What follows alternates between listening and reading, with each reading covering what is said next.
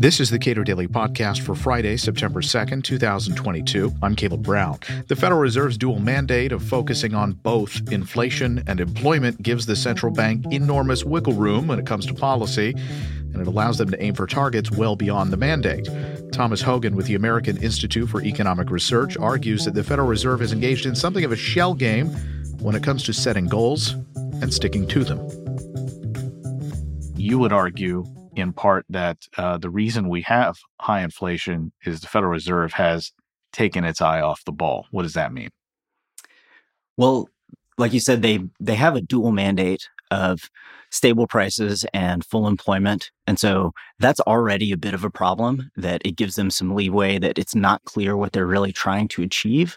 Economists have been talking for years about how the Fed should really be following some kind of monetary policy rule where they would have a predictable policy so that the public would understand what they're trying to do, but also so that we would have a single responsible goal for them. So something like the Taylor rule is commonly talked about because the Taylor rule dictates what the Fed should do with interest rates based on a trade-off between stable prices and unemployment, right? And so there you have the two dual mandates combined into a single rule where we can tell whether the Fed is actually doing its job and following that rule responsibly. So if you don't have something like a rule that's going to tell them what to do, then they are able to use their discretion and kind of do whatever they want and have no real responsibility, because if they err with inflation, they say, oh, well, we were just looking for unemployment. And if unemployment is bad, they say, well, we were really focused on inflation in this period. And so the dual mandate has always given them a sort of get out of jail free card. And economists know that. And so we've been trying to make them more responsible by having them follow a rule, even if it's just a guideline that would dictate what their policy should be, so that we have some measure to be able to tell whether they're doing a good job or not. And, for years, the economics literature has said, look, following a rule is the best, most responsible, and most predictable thing that's good for the economy. But of course, the Fed officials don't want that because we want some bar to measure them to tell if they're doing a good job. And why would they ever want to give us a bar? Why would they ever want to have to say they're wrong? Right? Even if the rule were just a rule of thumb that they didn't have to follow, there have been proposals, legislative proposals, bills that said, look, the Fed should just use the rule as a benchmark. And if they deviate from that benchmark, they just need to tell us why. But again, if you're a Fed official, why would you ever want to have to say you're wrong? And so they've used the dual mandate for a long time to be able to act in a discretionary manner and not really have any bar against which they can be judged. What would you argue that the Fed has been doing, at least in the last 5 years, that is well beyond their purview, even with this dual mandate that, as many economists have explained, it has its own problems? So, prior to the COVID crisis, they had gotten back towards a more predictable kind of policy. And the economy had come out of a recession and they were raising interest rates and kind of had a good idea where they were going. And then COVID changed all of that. And they went back to the 2008 emergency lending policies and QE and started doing a lot of other stuff that they hadn't done in a long time. But they also sort of abandoned the guidelines that they had before and were really pushing the economy in ways that they shouldn't have. They abandoned their emergency lending guidelines, and they also abandoned sort of their monetary policy norms, where they started saying, look, instead of saying, look, we want to try to achieve our inflation goal, they said, we're going to ignore our inflation goal. In fact, they redefined what they meant by their inflation target and also what they normally defined as full employment. And so they changed both of those things in the post-COVID period in ways that allowed them more flexibility, which if they were doing a good job would be fine. But obviously they have not done a good job because even though employment has gone down, inflation has been way up at the highest rate in 40 years. And so part of the reason that has happened is that they abandoned what were seen as, predictable policies and made their inflation target and their employment target more flexible, and didn't use it in a way that was productive for the economy. So what have they been focused on? there are two things. So on the inflation side, they redefined their goal from, instead of being 2%, to being an average of 2% over time, which basically gives them the flexibility year to year to deviate.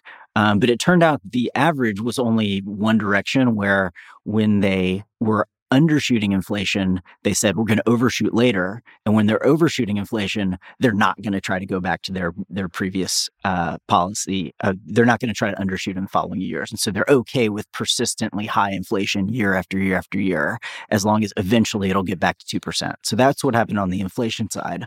On the employment side, they also redefined their employment goal from being full employment to being maximum employment and being inclusive. And so the purpose of that change was that, the Fed has been bothered, or I should say, like, politicians have been telling the Fed for years that there's this problem of minority unemployment rates are higher than average and higher than for whites. And the Fed knows that, but there's really nothing they can do about it. Because they just don't have the tools to be able to address that problem. And so for years, they've been saying, look, this is not something that monetary policy can do. And instead, now they said, look, we want to try to do something about that. Even though, past Fed chairs, Janet Yellen and Ben Bernanke, and even current chair, Jerome Powell, have all said, look, monetary policy is just too broad of a brush. We can't address this issue of differences in unemployment rates for minorities. That's a long-term structural problem, but they've been constantly asked about it over and over, and finally said, "Okay, yeah, we're gonna try to do something about this." Now, what does that mean in terms of policy? So, basically, what it meant was that they were going to keep expansionary monetary policy going longer than they normally would in order to bring minority rates of unemployment down lower. So if you think back to, say, 2018, 2019, prior to COVID, this was a time when the economy was booming and minority unemployment rates had come down to basically the lowest levels ever. And so this was seen as a huge triumph.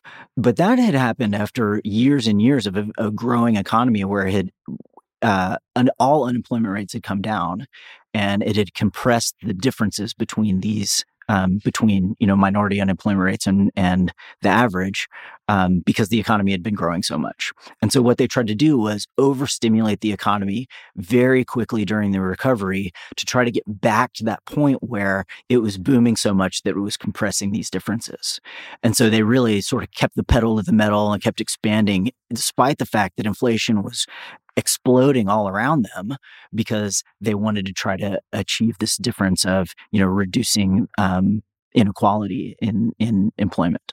I look at the experience of the last 4 years of Fed policy, and although I'm certainly not an expert in any of this, and my sense is that the Fed was doing its best to respond to the sharpest decline in overall employment in a very long time. You're suggesting that the Fed prior to this was keeping the pedal to the metal for the broad unemployment figures? So I actually think, I actually agree with you that early on in the crisis, I think the Fed did kind of a good job.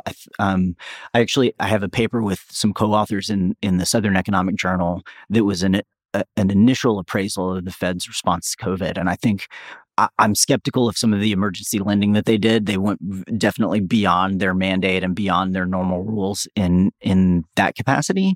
But in terms of monetary policy, I think they did respond initially in a way that they were trying to support the economy. I wish they had been more explicit about once the economy recovers, we're going to do a bunch of QE rather than doing it preemptively. But I understand why they put a bunch of money into the economy so that when the economy started to get going again, they were accommodating that recovery.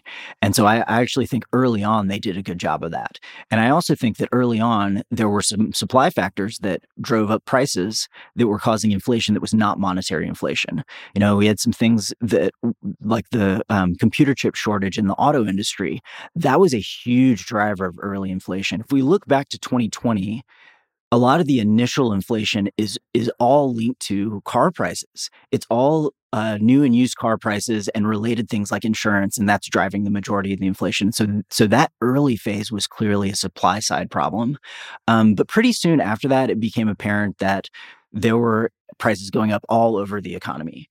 right? And so the Fed should have noticed into 2021 that this was now a monetary problem and not just a supply side problem. But because of the issue of, unemployment, that they're trying to have this more inclusive unemployment goal, and because of a couple other issues like forward guidance that Jerome Powell had promised already that the Fed would move slowly, that they waited far too long to start raising interest rates. Even after their own projections, they at first were saying, look, inflation is not that bad. But you can see over the course of 2021 and into 2022, they start raising their projections of inflation over and over and over. And so it's clear that at that time, they really understood by the end of 2021, look, this is not just a short-term problem. And Powell said, we're going to retire the word transitory because we're no longer saying this is just a temporary thing. And so it became pretty clear that this was something that was caused by monetary policy. And at that time, they should have started doing something about it. They should have started raising interest rates and saying that they were concerned.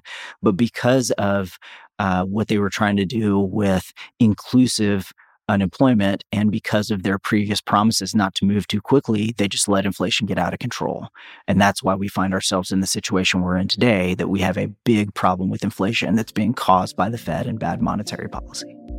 Thomas Hogan was formerly the chief economist for the U.S. Senate Committee on Banking, Housing, and Urban Affairs. He's currently with the American Institute for Economic Research. Please give a rating to the Cato Daily Podcast on your podcast platform of choice and follow us on Twitter @Cato Podcast.